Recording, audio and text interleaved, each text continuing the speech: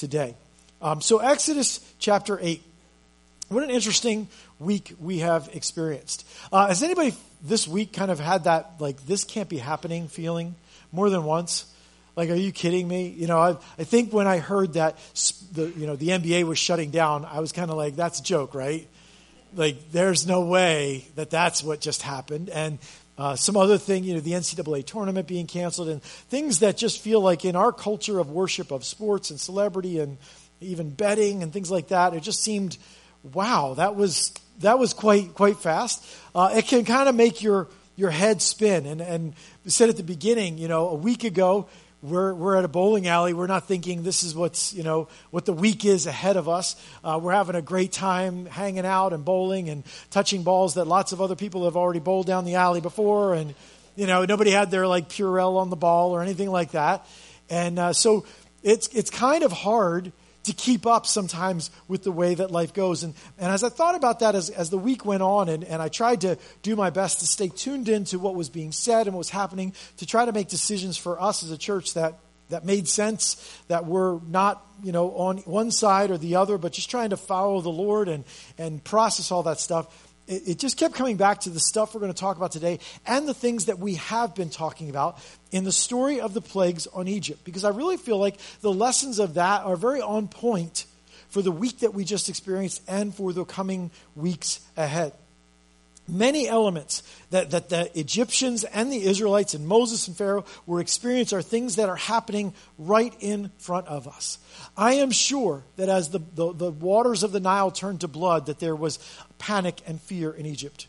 And you can kind of understand that. You can almost like get it in a different way after the week that we just had, right? I'm sure that as frogs began to invade people's homes and lives, there was panic and irritation and overwhelming, and people got short with each other, and people wondered, how long is this going to last, and what's this all going to mean for our livelihoods and our crops, and you know what I mean? I think we can understand a little better their story because of the things that we are experiencing and living through right now. As people of God, we are often asked, what's God doing in this? Where is God in this?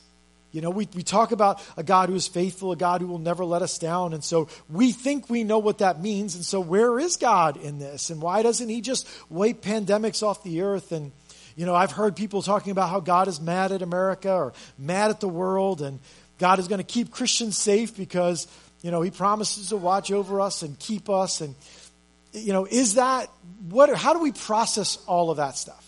How do we get to the place where people ask us questions, we can give an answer that we are sure of, secure in? I don't know how to get answers to all of that. I don't know that we can completely explain God to ourselves or to others. And if you're trying to, you're probably pretty worn out and frustrated by trying to, right? But I would say, I still see the hand of God even in this. I think sometimes God uses moments like this to ask us to find more ways to show connection with one another, to show affection.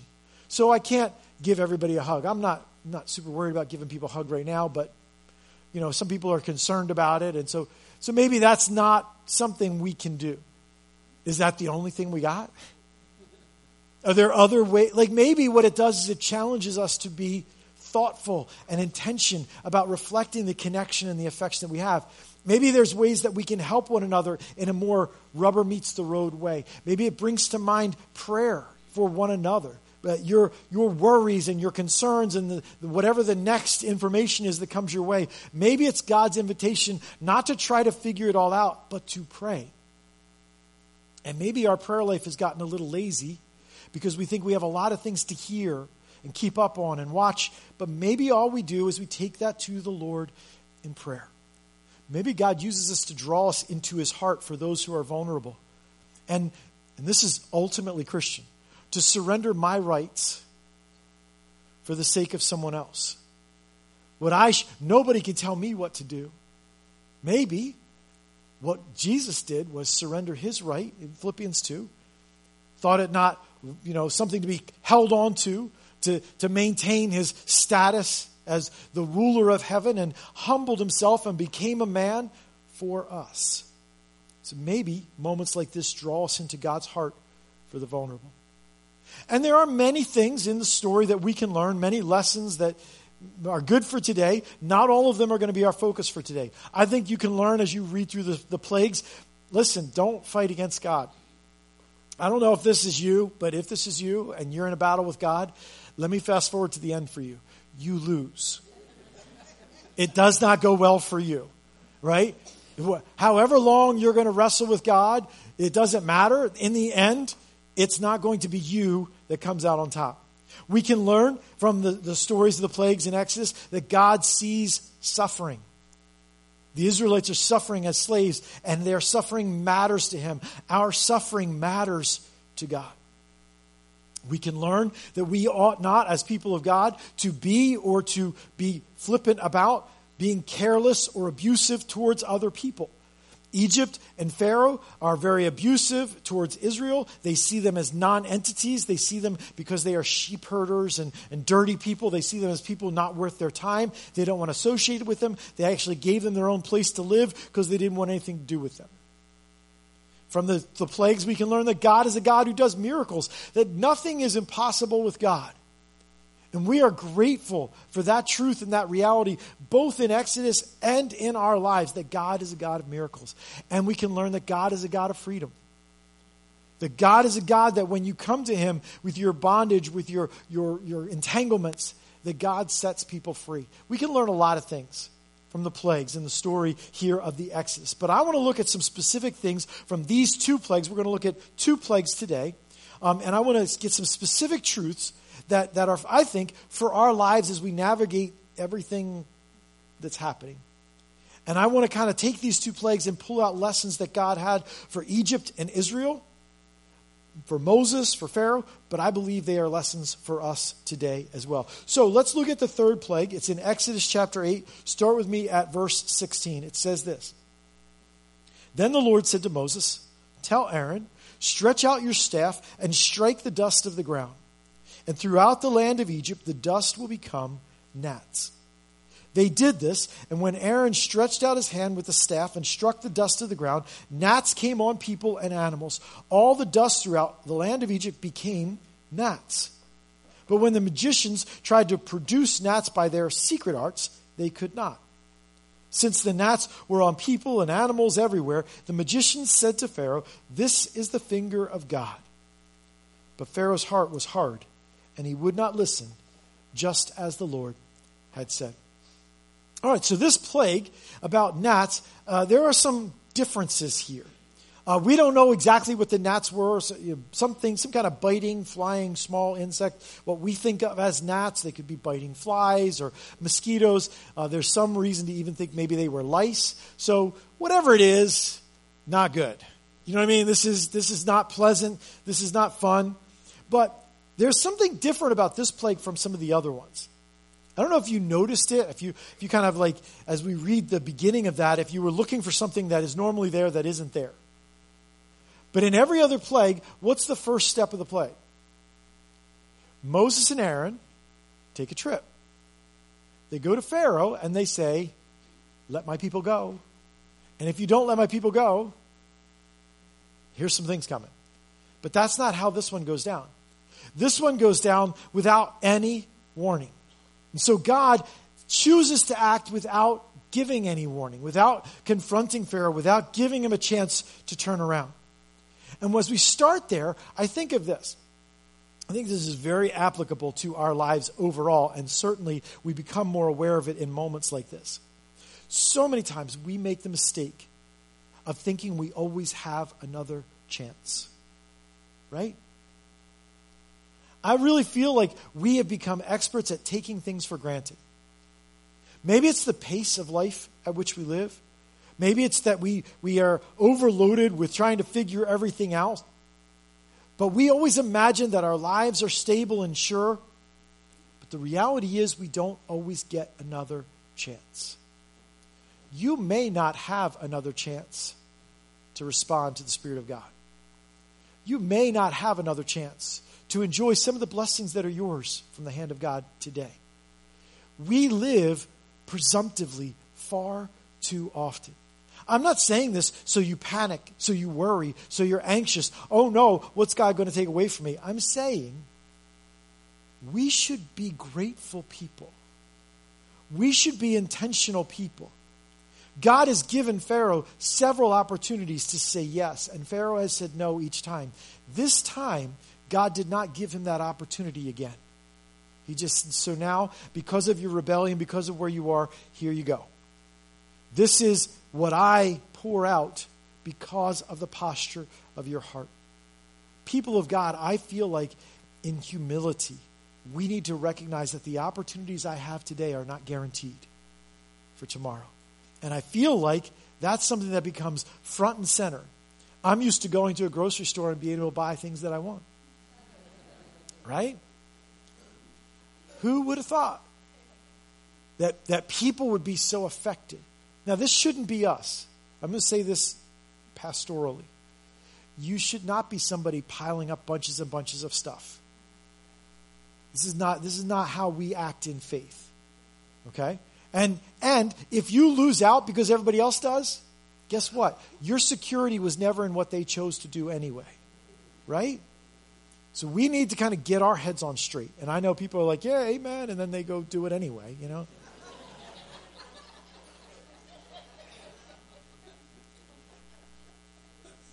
These gnats, when they showed up, came from nowhere. They came out of nowhere. Literally, Aaron stretches his hand over the dust, and the land becomes gnats. Right? It shows us, here's the kind of the theme of these plagues is, you have no idea what's coming. It wasn't like Pharaoh and his officials could get together and say, now what do you think he's going to do next? Well, listen, let's have an anti-gnat patrol. You know, like they couldn't even imagine what was coming next. And I feel like the news cycle that we have, not just from the virus, but from wildfires in Australia and earthquakes around the world and storms that, like, you cannot get ready for all the things that could possibly happen. And yet some of us spend a lot of times trying to figure out, what would I do if? What will it be like if? What should I think and how should I be ready for this and this and this? Can I make a crazy suggestion? Maybe we should just stop thinking that we can get ready for everything that's coming. Maybe we should give up trying to chase security in my preparations, in my plans. Maybe we should acknowledge that we cannot see what's coming. I'm not saying throw caution to the wind and be unwise. Don't respond to foreseeable problems. I'm not saying don't prepare. I'm saying there's a tipping point. When I go from, oh, that's the reality of, like for example, your car gas gauge is going down towards the bottom. Now some of you people, you never look at the gas gauge, right? It hits bottom and it's always a big surprise to you, right? Like, oh, my car used gas. How did that happen, right? But I'm not saying that we should be people who aren't looking at the gas gauge as it goes down, and when the warning light comes on, ignore the warning. Well, I'm trusting in God. No, you should go get gas. Or you're going to be on the side of the road, right? So there are natural precautions to take. But for some of us, it tips from like, oh, that's a foreseeable thing I should take, to this, I've turned my radar onto max. And I'm trying to imagine and figure out and look behind every rock and in every shadow of what's coming, what might possibly come. And how am I going to feel? And what am I going to do? And I go through all the feelings of it.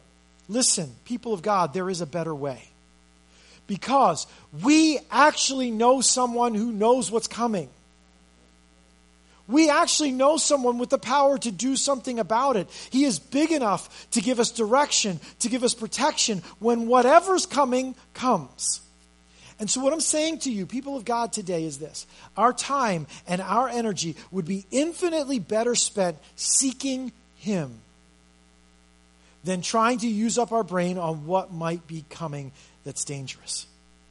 But I worry that we have trained ourselves to run so fast all of the time and keep up with what's on my schedule, what's on my to-do list, that what is necessary for spiritual well-being has been slipping away from us, but we didn't even notice it So when I say we should be seeking him, what I'm saying is when you get to these places and they rock you, what it tells you is that stuff that was really necessary spiritually slipped away and I didn't even see it.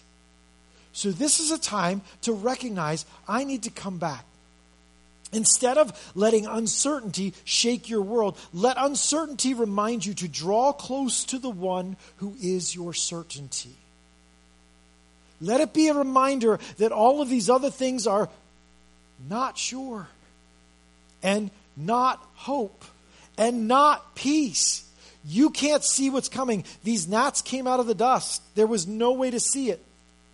The only people who were not rocked by the gnats were people who knew this was the hand of God and had already trusted and responded to him.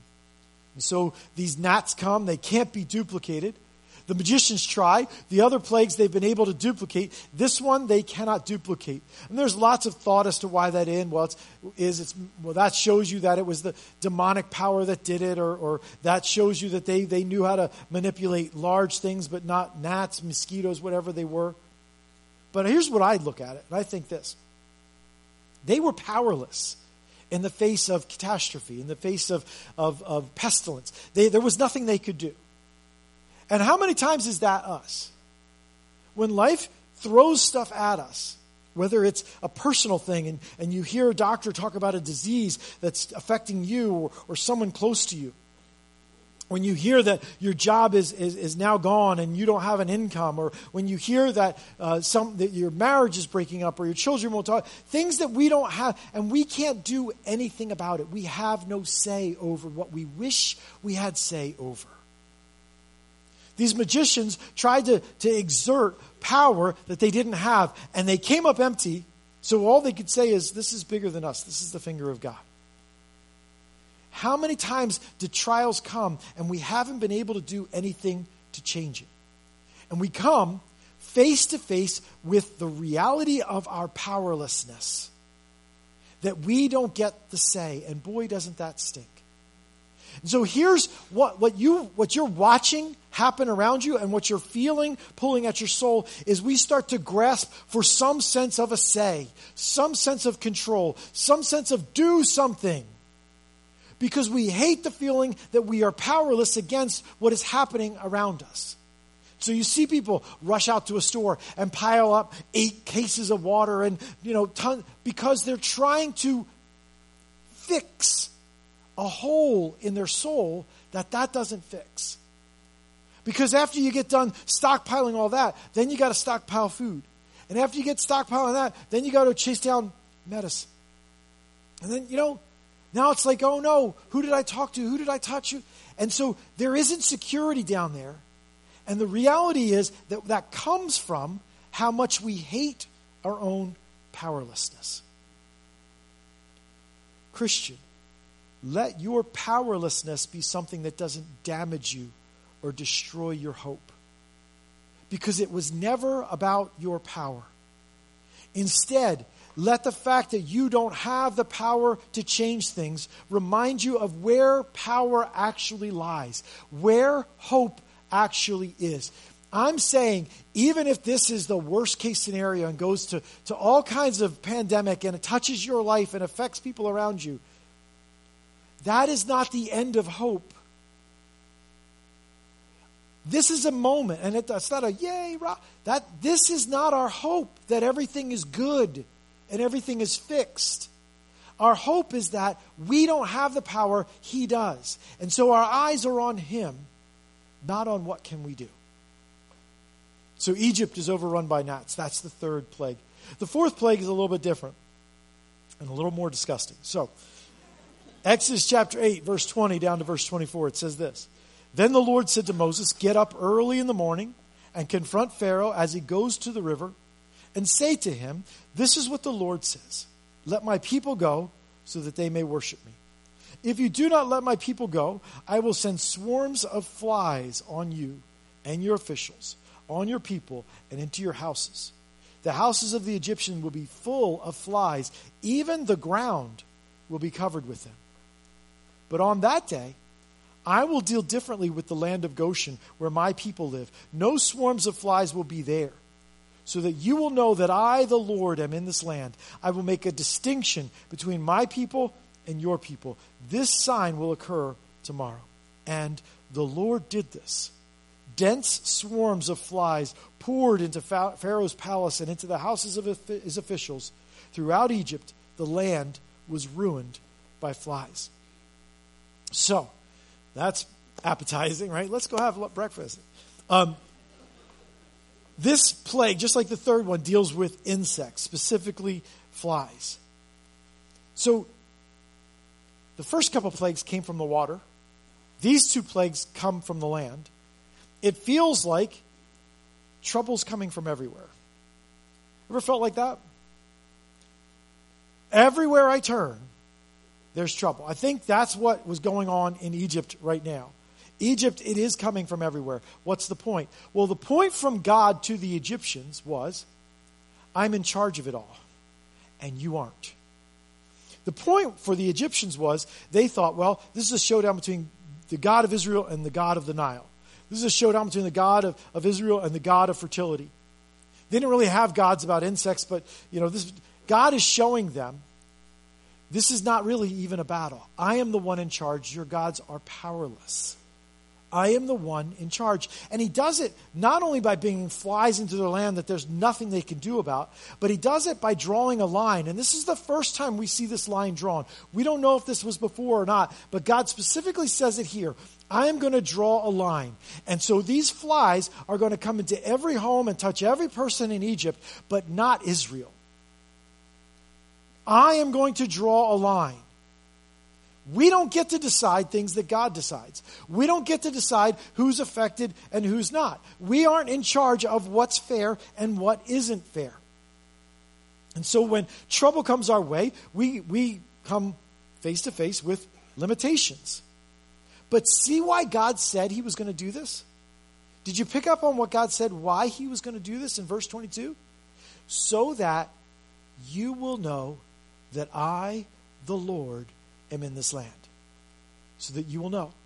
I think the enemy would love for catastrophe, for trouble, for trials, to make us wonder if God is here.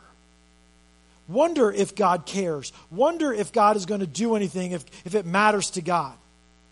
But God says, I did this so that you will know I am here.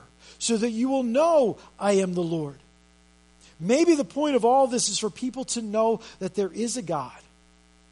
That he is present. Maybe the point is for us to know that we're not him. That God is God and we are not. And many of the things where our security has been, when they begin to become shaky, they shake us, it shows us that we have made something into a form of a God that isn't a God. Oh, not me, right? I don't do that. I mean, other people do that, right? Not me. Okay. Well, how about when the government looks like it's going crazy? Does that shake you at all? How about when the wrong person wins the election? Does that shake you at all? How about when the economy is taking a nosedive and there seems to be no bottom to it? Does that shake you? These things are poor gods. They are poor targets for your trust. They are unreliable for your life. Your plans are not a good God. Well, if everything just went according to my plan, I could be okay. That's a lousy God. Your job is not a God.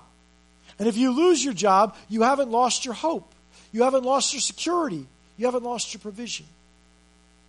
You've just lost one way that God was doing it in your life. The false gods that the Egyptians served are reflected so many times in the way that we today create other false gods. And we create those gods as places where we can say, I'm okay because that's okay. I'm okay because that's there. And when trouble comes our way, it is God calling to us to say, there is one true and living God. And the things that you've been looking to be settled and secure, they're not it. And that hits our pride. And it should hit our pride. I hope that you hear this, because I really feel like this is one of the biggest things that moments like this should do to us. Pride influences almost everything that you do internally with how you look at people, right? You think you know how everybody should react, which is pretty much like however you think people should react, right? What's wrong with those people? Why are they doing that? Why are they not doing that? Where does that come from? Look at me. I'm so good. I'm so right. I think I'm better than other people because I don't panic. And all those people who panic. Or I think I'm better than other people because I'm quick to make sure my family has what it needs. And those people who are missing it, they're missing it. See? We fill ourselves up so quickly with pride. We think we should be able to understand why God doesn't just heal people. God, where are you? We think we understand, I know what's happening. God is judging sinners. We set ourselves up in pride so quickly. It is such a knee jerk, and it has no place in the people of God, and yet it is all through us. Self-righteous, judgmental. These are evidences that we take on ourselves a pride that we don't deserve. So trials are one of the invitations God gives us to the humility that brings life. Let trials bring you to humility. And I would say maybe we should start being alarmed at how regularly pride takes control of how I think and feel. When I look around at other people and I start to think, why are you so dumb? And why would you do that? My problem really isn't them. My problem really is me. That I've let go of the humility that should be part and parcel of being a child of God. Because I was saved by grace, wasn't I? What did I do to earn that? How desperately did I need it? But what did I do to earn it? It was given to me by the grace of God. So it should be at the core. Humility should be at the core. So often it isn't. So these flies come into the land, and the Bible says, ruin the land. It is ruined by flies. I don't know what pictures show up in your mind, but this is complete disruption of life. It is disruption of simple things, eating, sleeping, if you can imagine, flies completely covering food, beds. It says it was all over the floor. Things like walking, sitting, even talking. Right? This was complete disruption of their life. And what we have is a choice of how to respond to that. When your life is completely disrupted, you become very aware that I'm not in charge, that I don't have the say, that I'm small and these things are big. And then my choice is, how do I respond to that? So here's Pharaoh, king of Egypt, one of the most powerful nations in the world. He decides, look at his response. Because his response is a challenge to us. Verse 25 down to verse 32. It says this. Then Pharaoh summoned Moses and Aaron and said, go sacrifice to your God here in the land. But Moses said, that would not be right. The sacrifices we offer to the Lord our God would be detestable to the Egyptians. And if we offer sacrifices that are detestable in their eyes, will they not stone us? We must take a 3-day journey into the wilderness to offer sacrifices to the Lord our God as he commands us. Pharaoh said, I will let you go offer sacrifices to the Lord your God in the wilderness, but you must not go very far. Now pray for me. Moses answered, as soon as I leave you, I will pray to the Lord, and tomorrow the flies will leave Pharaoh and his officials and his people. Only let Pharaoh be sure that he does not act deceitfully again by not letting the people go offer sacrifices to the Lord. Then Moses left Pharaoh and prayed to the Lord. And the Lord did what Moses asked. The flies left Pharaoh and his officials and his people. Not a fly remained. But this time also Pharaoh hardened his heart and would not let the people go. Pharaoh believes he has power. In spite of what's in front of him, he believes he has power. And he says, it seems like he says yes, except he doesn't. He says, listen, Moses, you can go, you can worship God. Just do it right here. The command was, let my people go. Pharaoh says, you can do what you're saying, but I don't have to let you go to do it. Go sacrifice, but stay in Egypt. What's he doing? He's doing something that we are very familiar with. He's negotiating with God. Have you ever negotiated with God? let's make a deal, It's almost, if there was a host, it would be a smarmy host with a little thin microphone. Let's make a deal with God. God, is that good enough? Will you do what they asked you to do? If they just promise that they will give more money to the church, is that good enough, God? Right? Let's make a deal with God. Pharaoh says, God, listen, I want to give enough so that I can get relief. I want to give enough so that God will stop. But I don't want to surrender control over Israel.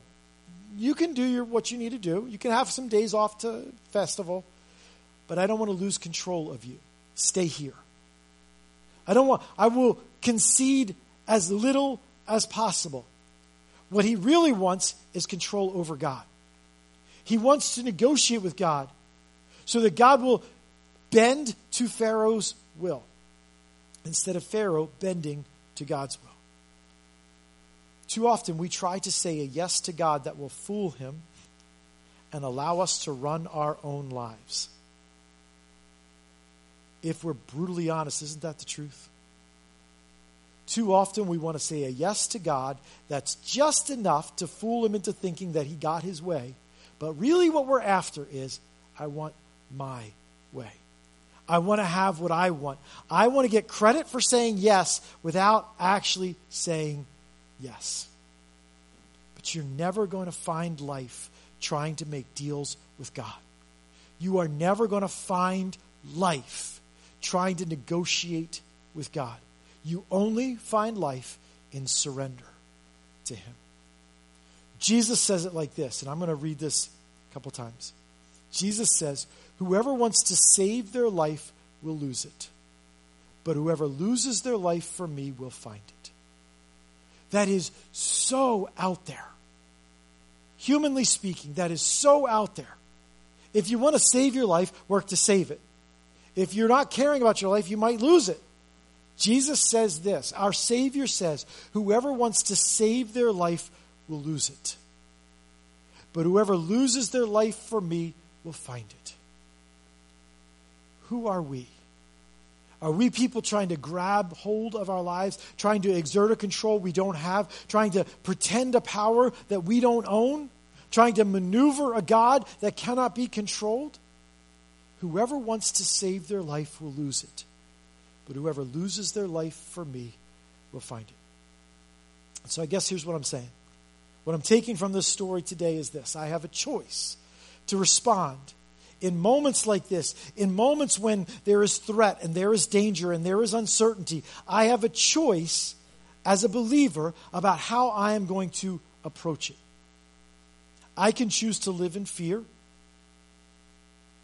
I certainly can. I can choose to complain. What about this and what about that? I can choose to think that I can't be okay until everything is better.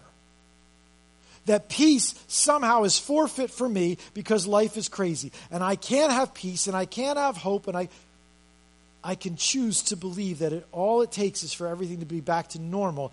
Then I can be okay.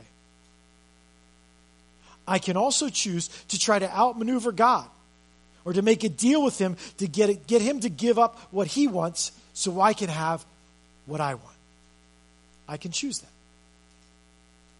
Or I can choose to trust in the Lord with all my heart, not leaning on my understanding.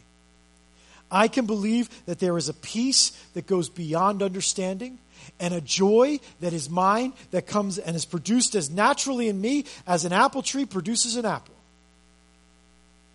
And I can pursue that. But it takes a couple other different choices. It takes choosing to be good with the fact that I'm not in control. But I know who is. It takes a choice to embrace that I don't have the power to make things how I want them. But I wouldn't want to make them how I want them anyway. He knows the right way.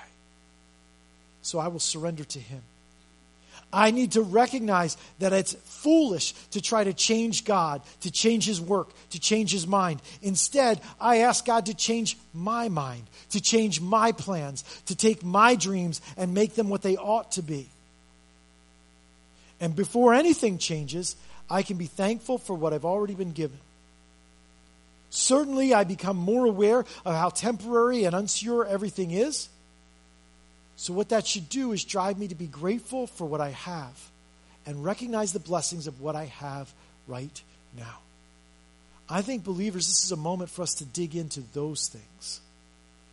What you do with hand sanitizer and whether you go to work and how long your kids are off school, how much say do we have over all that stuff? But I have a say in something much more valuable, the state of my soul and how I respond to this. And the lessons that I take from this that maybe would be something that carries on even after life returns to something that resembles normal, right? This is what God is saying to Egypt and Pharaoh in these plagues. This is what God is saying to us. Let our faith be holy in him. All right, today we're going to close by looking a little bit at some opportunities for us as a church. We're calling it Sign Up Sunday. So I'm just going to take a couple minutes before I position people